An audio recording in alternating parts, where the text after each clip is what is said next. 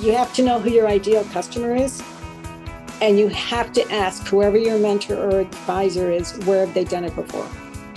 Oh, okay. Make sure they're legitimate. And the easiest way you can do that for your advisors is check them out on LinkedIn. We are looking forward our way. We're in Columbus and our guest is in Phoenix. Carol and I have a special return guest with us today, Darlene Zabel, an experienced strategist consultant specializing in supporting businesses through strategic growth planning. Darlene's coming to us, as I mentioned, from Arizona, where it's likely much warmer than it is in Ohio. Welcome to the program again, Darlene. Thank you. Thank you for having me back. I'm looking forward to it. Yes, we during the summer we talked about how hot it was, but during the winter we're wondering why we're not down there visiting her in the sunshine state of Arizona. So, okay, Darlene, it's incredible to spend time with you. And listeners, in case you forgot, Darlene and I have known each other for literally decades. And this was my excuse to keep in contact with her and keep her coming back and talking. And we've been Zooming and having a great time. But bottom line is we want to learn more on strategies of successfully owning a small business. So, Darlene, thank you for your time and your expertise in joining us. Thank you. So listeners, I emailed Darlene a while back and I said, give me your top tips for 2023, success strategies and words of warning for small businesses. So today she is going to give us the information that so many businesses need in this crazy economy. She mentioned that there are 32 million small businesses in the United States. And an interesting factoid, over 50% work from home. No office space, no facility, no staff, no inventory. A true picture of creating a niche and selling it. So today we're going to focus on sort of 3 phases of developing and sustaining a business, tips that you can use in growing your business in the new year. So first, we're going to talk about how to get it started. Second, we're going to talk about how to make it a reality. And third, okay, do we exit? Do we grow? Or do we do both? All right. And, before we jump into this, though, I do want to give you an opportunity to talk about your background. And, you can go back to our previous episode with you, get a really good picture of it. But I want to, at least synopsize and let you have the opportunity to synopsize about your unique methodology to your clients with proven business experience. Talk about your background and what you provide your clients every day. Well, thank you, Brett. I have an interesting background in that not only have I started and owned 4 businesses of my own successfully. I've had 3 successful exits. People ask me why so many businesses. It's because you have to recognize the opportunity when to sell or when to get out, because there might only be like one hot minute to do that. But I also am a management consultant to the Fortune 1000. So I take what I learned not only from the challenges I overcame in my own businesses, but I take the lessons that I learned and recognized from major corporations and major companies around the world and what they do in business. And I blend them both. So small business owners can take the best of the best from what the big guys do. And actually, when I advise some of the big guys, I recommend they go back to thinking what it was like when they were small. And I'd love to give you some statistics. First of all, a small business in the United States is considered anybody that has less than 500 employees. A lot of people don't know that. And so over 32 million, they have less than 500 employees. And now this is 2023, and so much has happened during the pandemic. There was typically in the United States, each year there's about 600,000 to 800,000 new businesses that start, but it was over 1 million in 2021. There's a huge increase in the number of businesses starting, and a huge increase in how many are being started by women. 49% of them were started by women. Now, I know you're in Ohio, so there's 1 million small businesses in Ohio, and they employ 44% of all people who work in Ohio. Mm-hmm. So almost half of them work for small businesses, which is really important. And small business in Ohio is 99.6% of all businesses in Ohio are small. So you talk about they're the backbone of the economy. They are so important. And I know you want to target a certain audience. Well, the average age of someone who launches a business is now 50.3 years old. So more and more senior people are getting into new business. So it's just such interesting dynamics and what we can look forward to next in 2023 now. Don't you think it's interesting when you know, people normally hear small business and you're thinking the mom and pop shop, you know, one or two people, maybe they hire a couple of college students and they run their ice cream store. But 500 people is a lot of folks to have when you're thinking of small business. Well, you know, the largest company I owned typically had about 150 people employed at the time, at one time. So that there are 150 people on the payroll. You are correct. Most are very, very small because less than 10% of all businesses in the United States ever reach seven figures per year. Right. So many small business owners are providing a level of income for themselves and their family by owning their own business. They may hire one or two people. But those that are aspiring, you know, things that they see on reality TV, things that they read about, that are aspiring to get to the next level, they have to go through a scaling program. I mean, we wanted to talk about startups and what it takes to start up. And it doesn't take much to start a business in this country anymore because of the technology that's available. Mm-hmm. It's actually the term's called, you know, it doesn't take much to launch, really. And when you can get a free website, you can get free emails. I know so many small business owners that are doing about $100,000 a year in sales that come to me for help, and they're still using Gmail accounts. Mm-hmm. I mean, they're not paying for anything else. They're using a cell phone. You know, there's a lot of different cell phone services where you can add more than one or two numbers to your cell phone. So you can have an office line and a cell phone line. So it's very, very no barriers to entry anymore and to start a new business. And you can even go online and self-incorporate at your state or wherever you want to incorporate with. Right. So it's very, very easy to launch. Okay. It's difficult to get it moving and to keep it going. Right. Okay. So the first question a potential business owner should ask themselves include things like, how do I get this entity started and off the ground? So let's really delve into this first phase and, you know, take an idea from paper to structure. You know, I have a private pilot license, and I equate trying to help a business owner keep their business started and going as someone who's trying to fly a plane that's still under construction. There are so many moving parts. And the pilot of this plane has to keep their eye on everything, just like a business owner has to keep their eye on everything. So to get started, the first thing they should think about is what are some of their long-term goals? You wouldn't buy an airline ticket at an airport or online without knowing what the destination is. Right.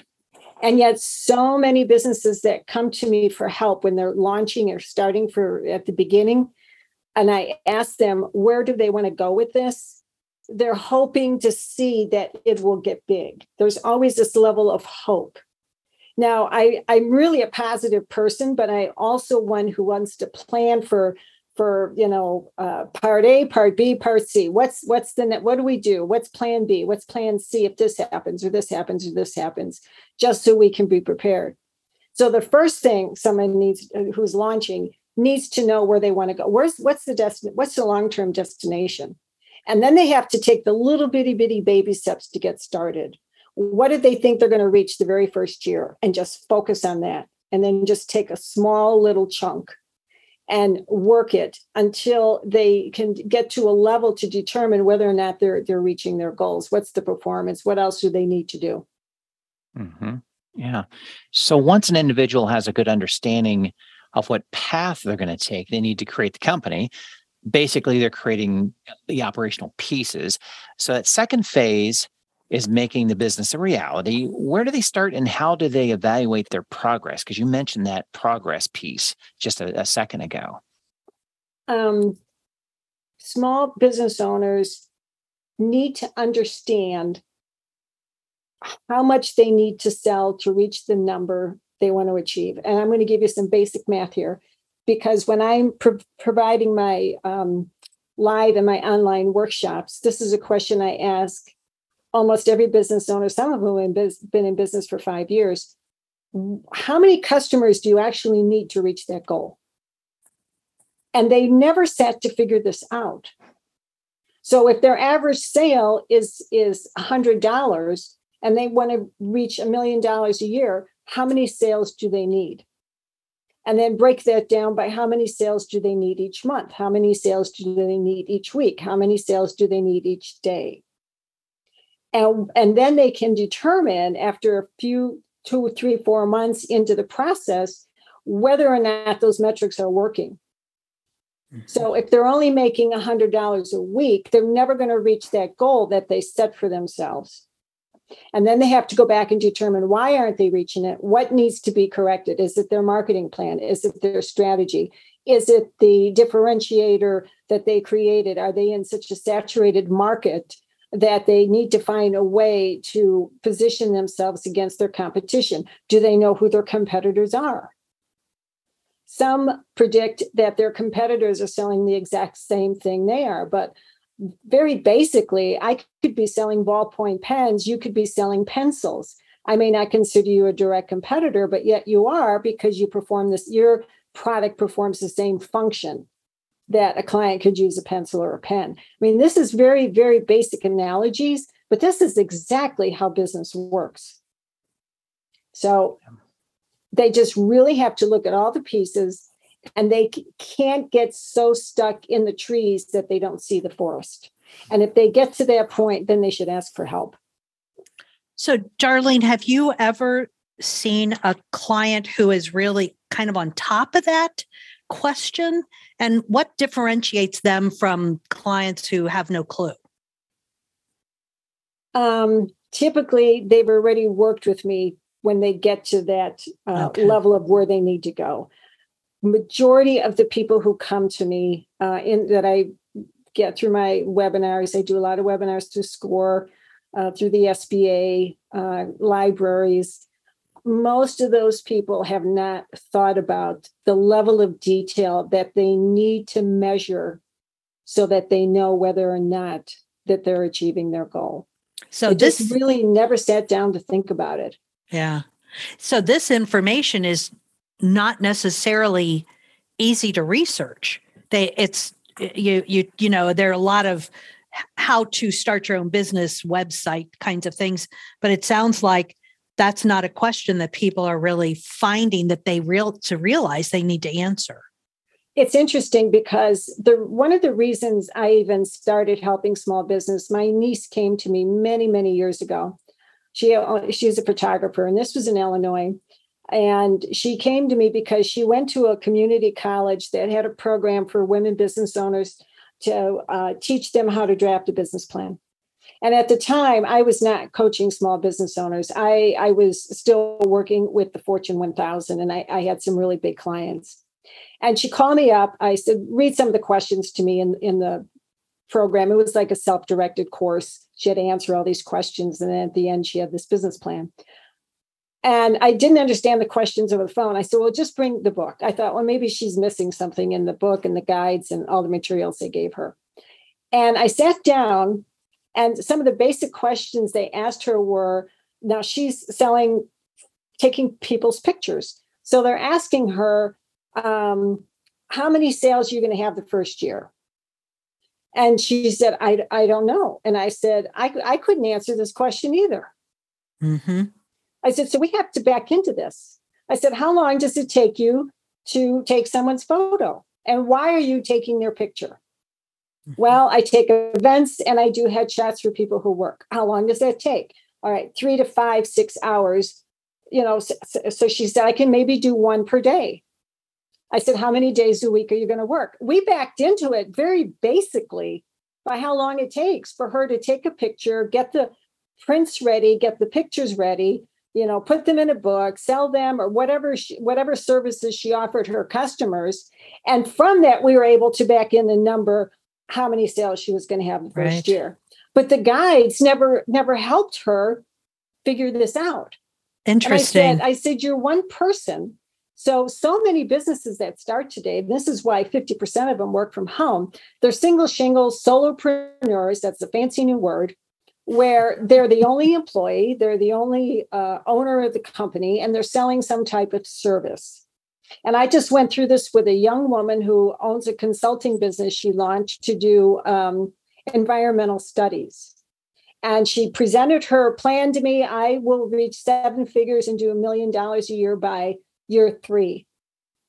So I said, so that means you can and she told me how many customers she can handle a week and how long it takes and so forth and so on. I said, so basically when I add up the math, you're charging them $500 an hour for your services. And she said, oh, nobody is going to pay me for that. Not at that level. I said, well, then you can't do $1 million a year. So some of this is just very, very basic math. But all of the services that are available out there for people to learn from or study or read on how to launch a business, they never discuss that. Right. That sounds like that's the first step towards the notion of most small businesses don't make it. They're starting without the information they really need to be successful. So, okay, good. Even if you're in manufacturing, I have a client that's in manufacturing. She manufactures skincare lines. She's making this in her home. She's very excited because she's growing. And I said, well, how many sales can you handle this year? And she didn't know. I said, well, how many jars can you produce? You're making these all by hand. She said, I never thought about that. I said, that's how many sales you can have. Because I said, you only have so many hours in a week. You need to sleep. Right. Or now we have to talk about scaling. You have to hire people. You're going to have to outsource. And does your budget, does your pricing, does your cost system, does it work with what you're charging?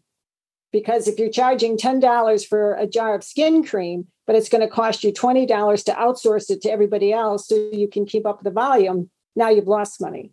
Right. Well, your customers pay the rate that they need for you to charge them in order just to even meet the budget.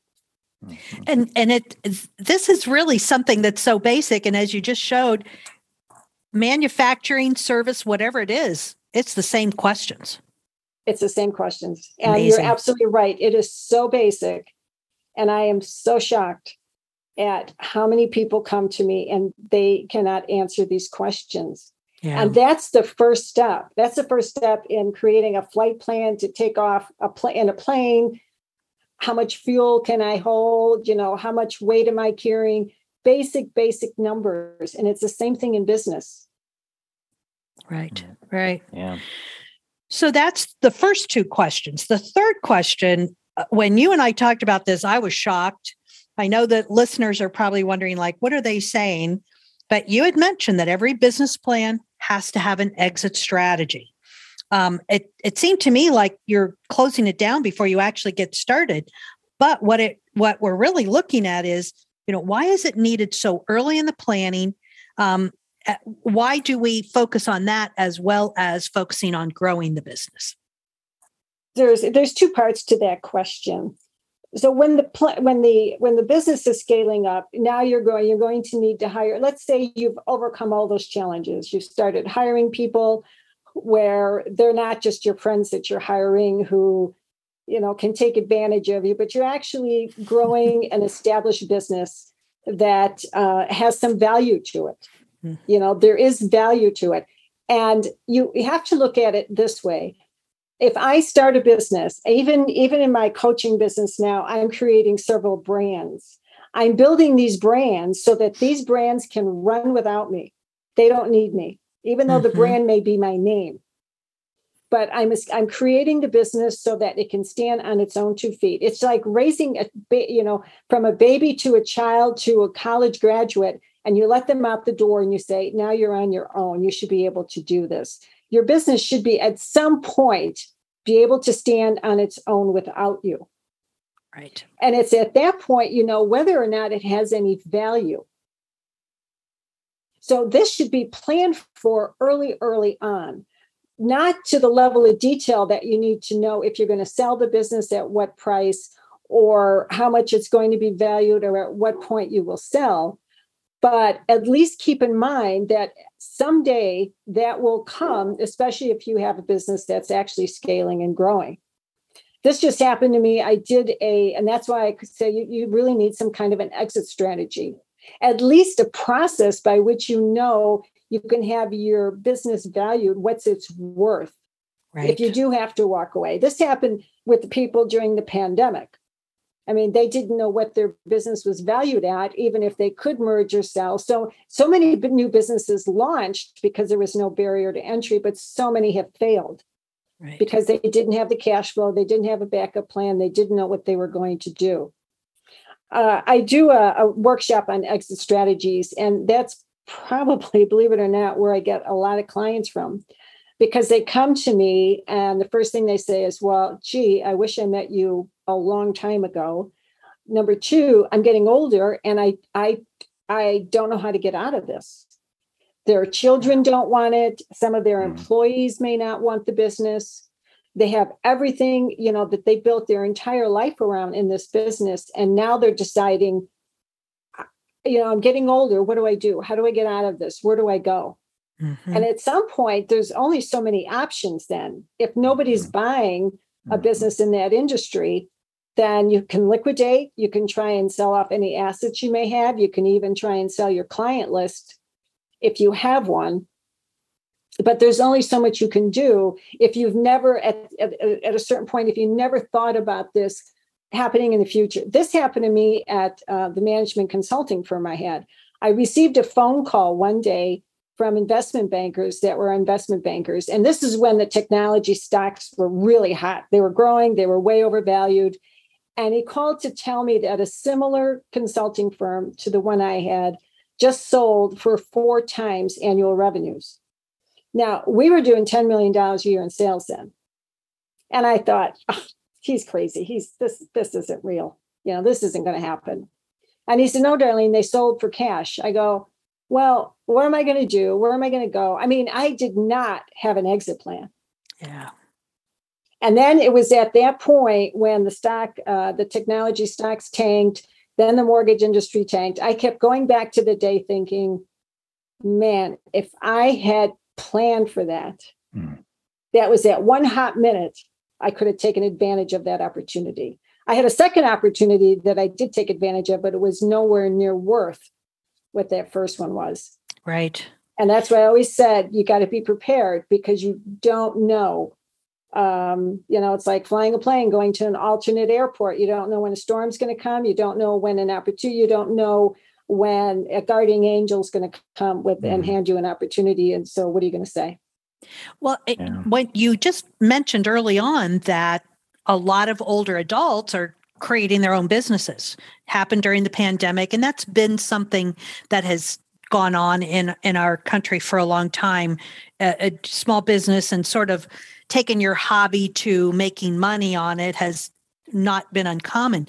But not only does somebody have to make sure they're not like losing their retirement on this chance they're taking, creating a business, but if they're already doing it as a retirement scenario, they're not going to want to do it forever. And so they really have to know. And that particularly, if it's based on something that they do really well, that could really happen if it is a business they've created because their hobby was making something. There isn't going to be anybody to take their place. So they have to know what to do with it. Exactly. They have to get some backup. They have to get some kind of preservation plan. Who's going to take it over? And this happens in people who run nonprofits too. Right. And my brother runs an animal sanctuary, and I'm going, who's going to take this over? Mm-hmm. You have to have some kind of a preservation strategy if you want your business to keep going. And if you just want to shut it down, which is why so many retail establishments closed during the pandemic, who was going to buy them? Right. You're at a point where everything is closed. Who's going to purchase the business? And how are you going to keep, taking loans out to keep the rent going and, Right. to keep the doors open and keep the lights on. Right. So these are decisions that need to be made early on in any kind of business plan. You have to think about it. Yeah. And again, I can't reiterate this enough. If a business owner can separate themselves from the business and look at it as a separate entity, which is why I'm able to do that, because I was a management consultant going into, major big companies, standing apart from what they were doing. I wasn't part of it. So I could see, the forest and the big picture. So I try and do that even with myself, with my own business. And I do that with every small business owner that comes to me. I try and take a step back, look at the big picture, look at what's going on in their personal lives. Because if the business is part of their life, it can upset a lot of people if it shuts that door. Right. If they're hiring their family and their friends, and then they tell them, this is going to be it. So how are you going to handle that? Mm-hmm. Yeah. In my previous agency, and we were dealing with employers, there was an insurance company. It was a mom and pop shop group, and the couple had been running it for probably over 50 years. They had 2 children, one of which did not have the capability of doing the work. The other really didn't want it. She was only there because she was trying to help her parents. But with insurance, you make your money by the book, by what you have booked of business. And if they let go of it, the money was gone. So it was a terrible situation. Yeah. I just am working with a small manufacturing business, and they're seniors, and they either have to grow in order to build value in the company now to sell it, or shut the doors. Mm-hmm. And they're struggling with that because their adult children don't want the business. Right. Mm. Well, money is the top issue for every business. We just kind of talked about it here too, but let's go to the other spectrum of what advice do you have for business owners looking for funding? Are there some funders open to small businesses, or some to be avoided? How can you provide yourself with a level playing field in borrowing that money too? Is it harder or easier for small businesses? This was a question we had talked about last year, and it still has not changed. It's extremely difficult for small business owners to borrow money. Number one, because statistically, they're going to fail quickly. And no banks, no agency will actually consider taking that risk if the business owner isn't taking part of that risk. Right. Which is why they ask business owners all the time to personally guarantee any loans. And, I'm not an attorney, but I'm going to tell you one story that came up at my last workshop. This young woman was starting a business, and she created an LLC, a limited liability corporation, which is incorporation just like an INC or an LTD, or I'm not here to talk about that, but there's several ways that you can create what's called a corporate veil. And she was under the impression, whoever gave her this advice, that if her business failed, if she went out to get any loans, if her business failed, she was not going to have any liability. And I had to tell her that's not true. No one is going to give you money for your business unless you personally guarantee that loan outside of the business. They're just not going to take the risk. Right. I have never seen that. That in my 40 years of doing this, one time for about a period of 5 years, I had a line of credit at the management consulting firm that was only backed by the company. Rarely, very rarely am I able to get a loans where I don't have to put up real estate, or I don't have to put up a stock fund, or I have to put up something else that's of value to me that the bank will want. Right. It's just not going to happen. Right. So, Darlene, you provided expertise to female-owned businesses through your nonprofit, the Center for Women Business Owners. It's extremely difficult to be a successful female owner. What are the top tips that you provide to them? Well, I actually have a whole workshop just for women business owners, and I call it Learning How to Say No.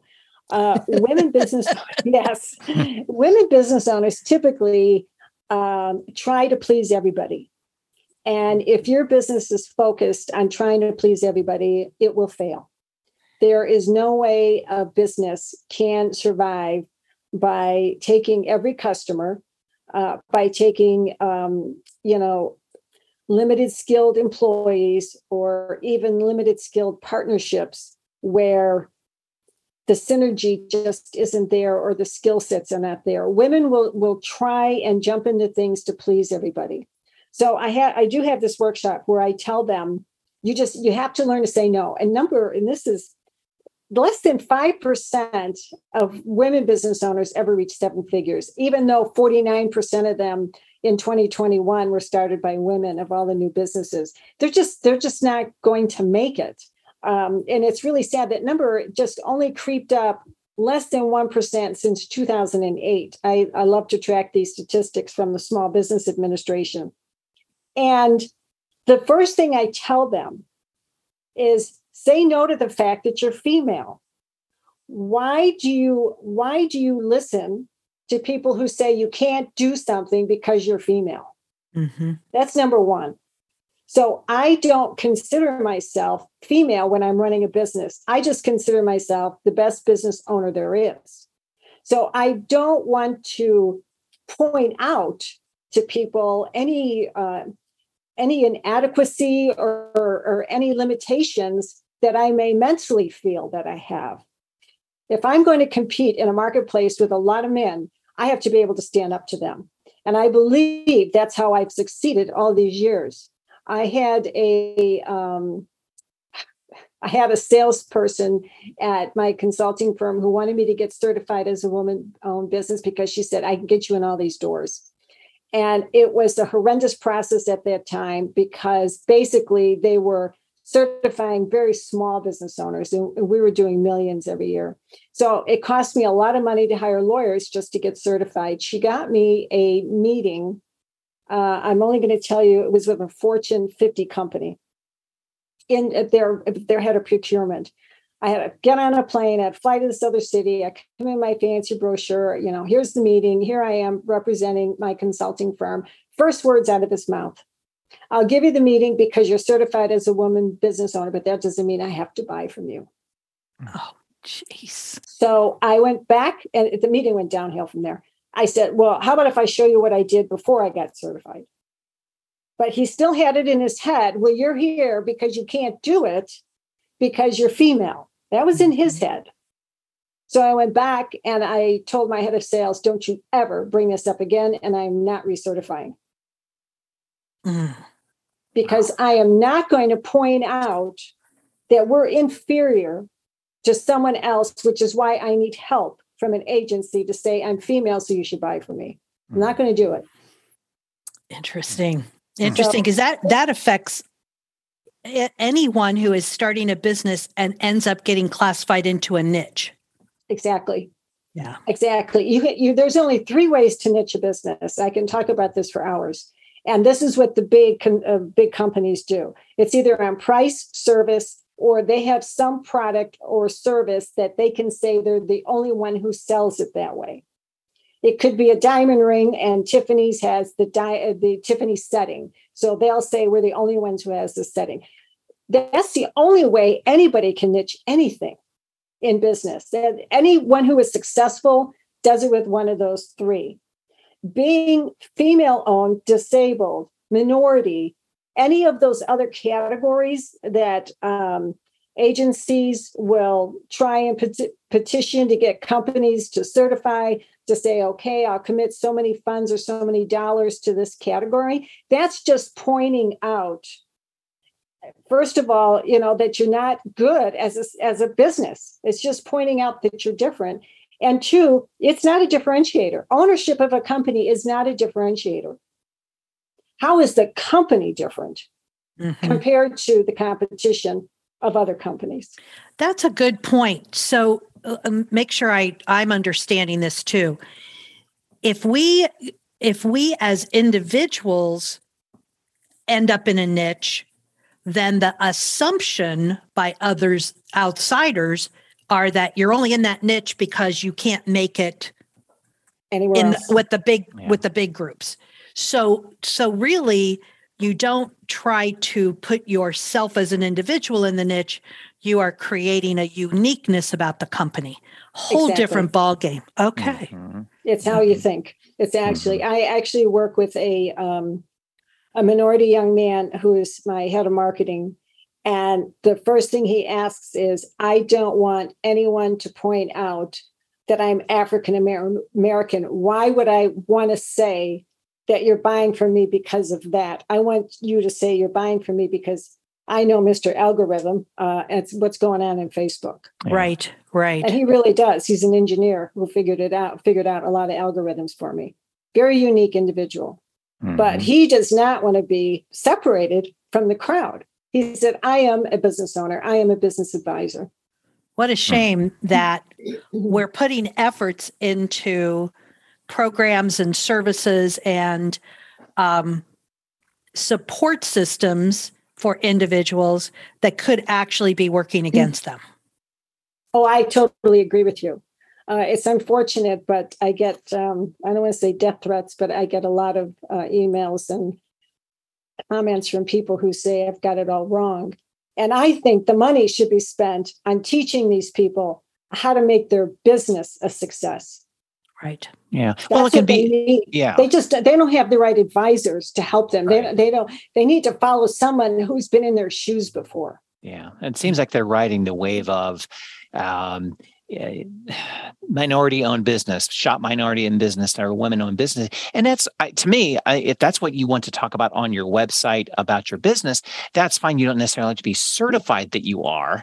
Just talk about that this is the culture of your business. If that's what it is, then great. That'll be an attraction to somebody. So what happened to me is I told my sales staff they could not use that as a door opener anywhere. Mm-hmm. As a female-owned business? Is that what you mean? As a female-owned business. Okay. But after I got several clients who didn't realize the business was woman-owned. Mm-hmm. And after they met me, they go, by the way, are you certified? And I'll say, yeah, we are. Perfect. Now I can give you more money. Right. That worked, but not to get in the door. Yeah. Right. Mm-hmm. Right. No, that makes sense. Because I had already proven that the company could stand on its own. They didn't even realize it was woman-owned. Mm-hmm. They just thought I worked for the company. And when they found out I was the owner and the founder, and they started thinking about this, and they're like, this was a Fortune 500 company. They said, boy, I've got this budget over here. I can move you into this budget here, and I can give you more engagements. Mm-hmm. But it wasn't because I was female. Right. It was because my company was giving them such great service and value, then they jumped on it. Mm-hmm. Right. Yeah. So we three, and most of our listeners, are networkers, but for many that is a difficult step, especially for women. Can you talk about some tips that you give new business owners on networking steps you consider to be the most important to grow a business? First of all, you have to be able to identify your ideal customer. If you can describe that customer, if your customer is 50-year-old blonde female who writes with her left hand, as much detail as you can get, then it's easier to network where that person hangs out. Most networking done by especially for women, but even some men who come to me, I have a lot of male clients. They're just what I call throwing spaghetti on the wall. I've just been invited to several groups. I'm invited all the time to these networking groups, and now they're all online because of the pandemic. And some of these are from around the world. And So I attended several of them at 2 a.m, 6 p.m, all over the place. And I'll get 30 or 40 names of other women who I feel may be good clients of mine. And I connect with them. And it takes a lot of time to do this. I mean, I have to send them emails. Let's schedule a time to talk. Let me find out about your business, so forth and so on. And I will say 99% of the clients I get for the very first time cannot not only tell me who their ideal customer is, they can't even explain what they're selling. And I'll deliberately just let them continue to talk, and I'll ask questions. And then I'll finally say, can you tell me what it is you're really selling so that I can understand this? And this is even for some people who are selling products. They get down into how the ballpoint pen is manufactured versus what's the value of the ink staying on the paper for a long time. So whatever, it doesn't run, blah, blah, blah. They're forgetting what the value, they're forgetting to talk about the value to the customer. Right. So if you don't know that, your networking is a waste of time. You may get lucky. You may hit in some people who like you, so they'll purchase from you. But I try and not waste my time in networking groups where I know my ideal customer won't even be there, or somehow connected by 3 degrees of separation from that group. Yeah. A lot of times networking is based on niche groups. It could be by industry. It could be women. It could be by territory. So what you're saying is that just because that networking group is getting together is not necessarily going to be the best thing for you to do. You really need to do some research and get a better feel for who you're looking for before you just pop into networking groups. We used to do a lot of networking workshops for clients who were looking for jobs, and they could waste a lot of time networking. I used to say I could network because I was nosy. I just liked hearing what people did. But in my business, that was okay. Anybody could potentially be a client if they were job searching. But that's not necessarily the best use of time. And networking takes a lot of time. A lot of time. And that's why I recommend, if you can identify who your ideal customer is, even if you're selling to another business. Right. Let's say I'm just selling to major law firms or something. Well, where are these people hanging out? I always call it, where's the watering hole? 4:00 at sundown, all the animals show up on the savannah somewhere, looking for water. So I'm like, where's the watering hole? All of my potential clients hang out at. Is it associations? Is it trade shows? Is it charities? Do they volunteer their time for something else? How can I connect with them where I'm standing out, and that and we'll connect with each other? But I know small business owners who will just constantly, they'll join 4 or 5 networking things. I've been invited to several as a guest.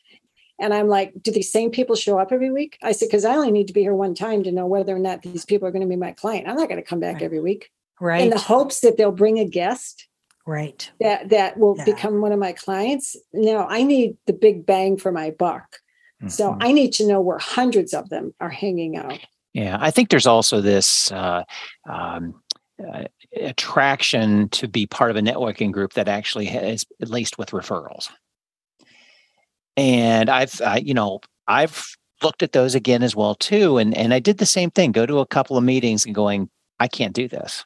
I don't see anybody around the room. God bless them all. They're doing great in their businesses, but I can't refer that person that cleans chimneys. I can't do that. Exactly. I can't. And how many times can you bring in referrals for somebody to clean their chimney in the middle of the summer? Yeah, it's really, really sad. I equate that. I'm not a psychologist. I love to read, and I'm going to recommend his book to you as well and your listeners. Dr. Robert Cialdini. It's spelled Cialdini. Cialdini. He's a psychologist who became a marketing professor. Just brilliant books. And he talks about the psychology of what makes people buy and how they connect. And I equate some of these networking groups as giving you this false sense of hope. Mm-hmm. Yes. Every time you go, you have this sense of, I'm working. I got up today. I got in the car. I got dressed. I am going to meet people. This will help me get clients. So you've got this false sense of, I'm doing something. Mm-hmm. And then you have this false sense, oh, well, they'll give me leads. And they're probably just giving you names of people because they're required to be part of this group. They're required to, right. And then now you're all chasing all of these leads and you go, well, I didn't get any this time, but maybe next time. So it's that false sense of security where you keep going back. I belong to and now I'm calling it speed networking, and it's like speed dating, which just drives me up the wall. I belong to this one group that was actually local, but it became international. And every Tuesday morning, it was 2 minutes. You had 2 minutes, and there were 50 people on you, and you had 2 minutes, 2 minutes, 2 minutes. And I got so tired of people calling me for free advice, free information, free this, free that. I said, I don't have time to waste on this. In the hopes that I'm going to get one client out of this. Yeah. Right. That I keep and I'm paying them a lot of money to do this. Yeah. Right. And now it's all speed dating online. And they just cut you off on Zoom, when your 2 minutes is up. So no way. And to listeners, regardless of the reason for the networking, I used to talk to job seekers who were doing all of this networking, and I kept saying, who's attending? Because if everybody who is attending is also seeking a job, but no employers are there, you're wasting your time. Exactly. And especially when we were going through the recession in the early 2000s, that's exactly what was happening is all those networking groups, a recruiter's not going to go and spend time there if they don't have any jobs to post. So that it's so important. In one networking group in Illinois that got together for out of work senior executive people. And they did it right. They didn't require you to bring leads. You didn't even have to pay to be in the group. They met once a month for breakfast. And people connected online. Anyone who heard about a job opening referred it back to the other 50, 60 people. Right. So they kept posting all the job openings that they heard about. Because I could hear about a job opening for an engineer, and I'm not an engineer. So, but there could be somebody in the group. So they did it right. They just kept their eye open, and a lot of people did get new jobs because of that. But it was because they got so tired of being in these other networking groups that didn't work. Like you said, they exactly. You got a job. But the person who ran this group said, we need some kind of bulletin board so you guys can post any job that you hear about. And then that's what happened, and then it worked. So Right. Okay. So the bane of my existence is social media. And it doesn't matter how many times my friend Sharon tells me about LinkedIn and Facebook. I'm still I'm never on friendly terms with any of them. So how do you decide which platforms to use in your new business? How do you evaluate if it's working? It's no use putting all the time into it if it's not working. And how can a business owner become an influencer? That's, Brett and I want to become influencers. Oh, yeah. Yeah. So there we go. Three parts to this question. This is, I know social media is tough, but it goes back to who's your customer. Right. You're not going to go on any social media groups where your customers are not. So that's part of the problem. When people don't know who their customers are, and then TikTok's out. Well, you may be surprised. It may not be true. Because it's one of the fastest growing social media platforms. If you position your TikTok account saying, I'm targeting 50-year-olds in Ohio, blah, blah, blah. And for this reason, you put your little 2-minute trailer out there, you may get a lot of hits. Yeah. But again, you got to let the person know who you're looking for. So if I'm the listener or the reader in social media, I can say, oh, this is for me, or this is not for me, or I have no idea. It's just a joke, or it's a comment or a quote. But so first of all, it's knowing who that is. If you want to become an influencer, you have to attach your account to other influencers. It's really posting and sharing on other influencer accounts and trying to become an influencer yourself. But you have to be able to identify about 10 to 15 influencers in the space that you're targeting. Again, knowing who your ideal customer is. So if you're selling ballpoint pens, your influencers are going to have something to do with calligraphy, art, writing, handwriting, something to do with that. They may not be selling pens, but the people who are watching their social media sites may need a pen. So that's how you have to start thinking about connecting the dots. And you have to start commenting, and you have to start posting things that you can talk about yourself that separate your business from everyone else. Why should people start listening to you? It's a very long process, but it does work. But again, it goes back to knowing the value of what you're selling, what it is you're really selling, and who your customer really is. And then you can tie those three together and start focusing on those influencer accounts. So if you're selling bathroom tile for the wall, you're going to look for sites that talk about home remodeling, redecorating.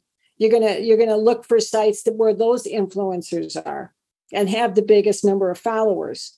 And then you can jump on there. But you have to know who your customer is. Where does your customer go to look for advice? And then you have to connect with those. But social media has also been the bane of my existence. I told you that fake reviews, phony reviews, fake news. We talked about this last year. Still exists.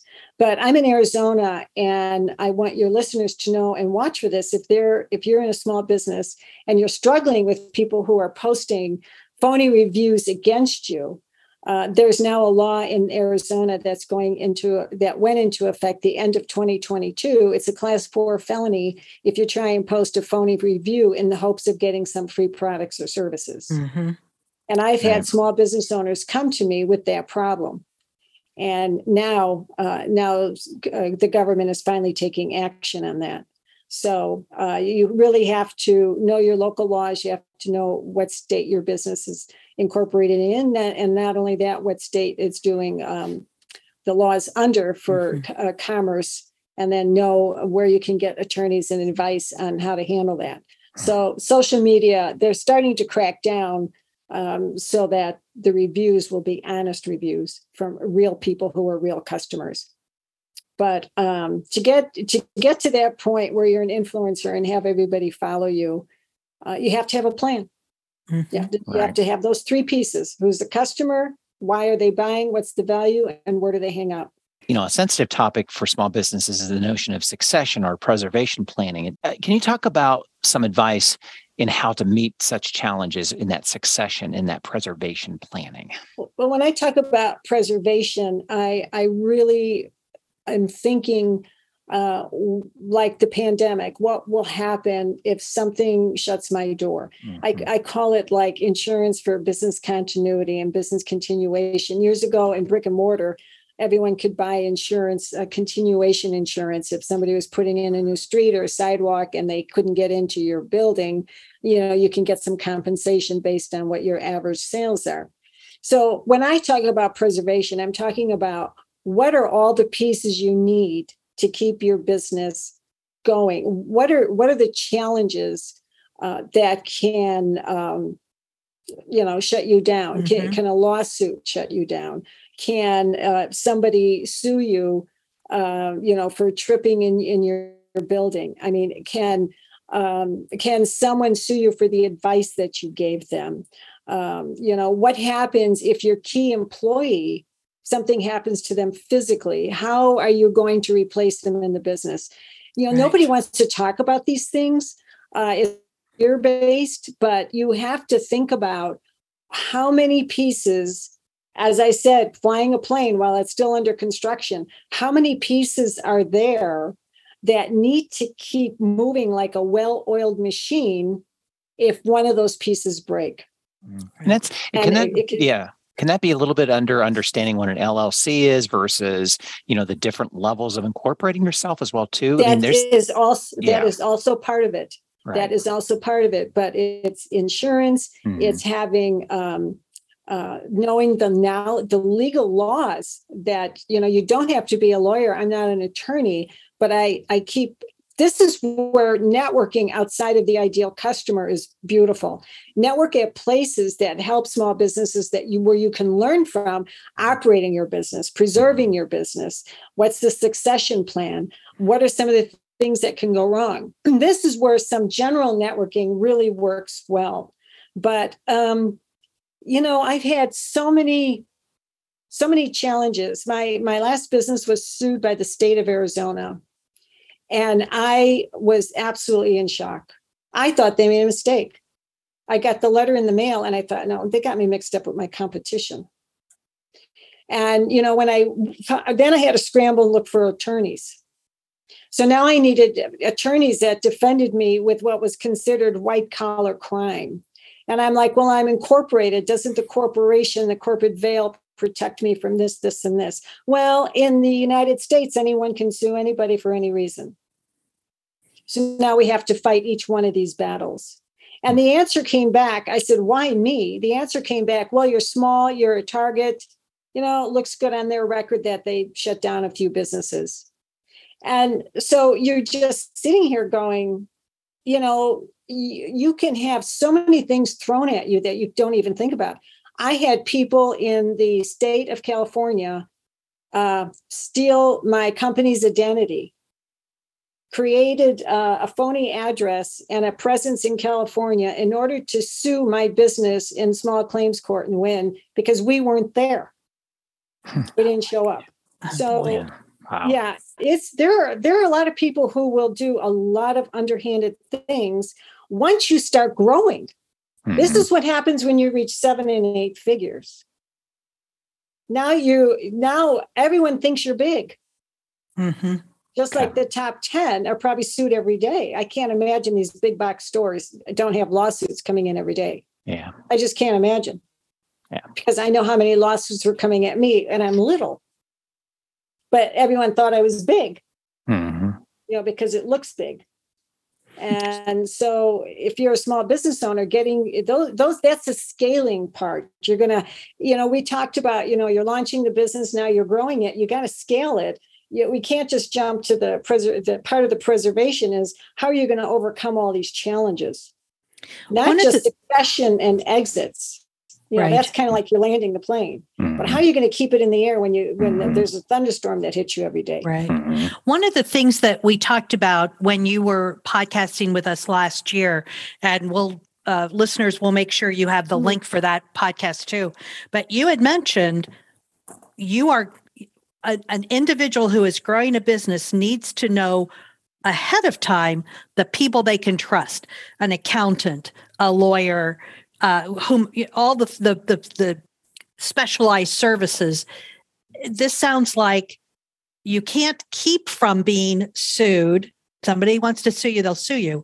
The response you need to have is to already have your resources in place.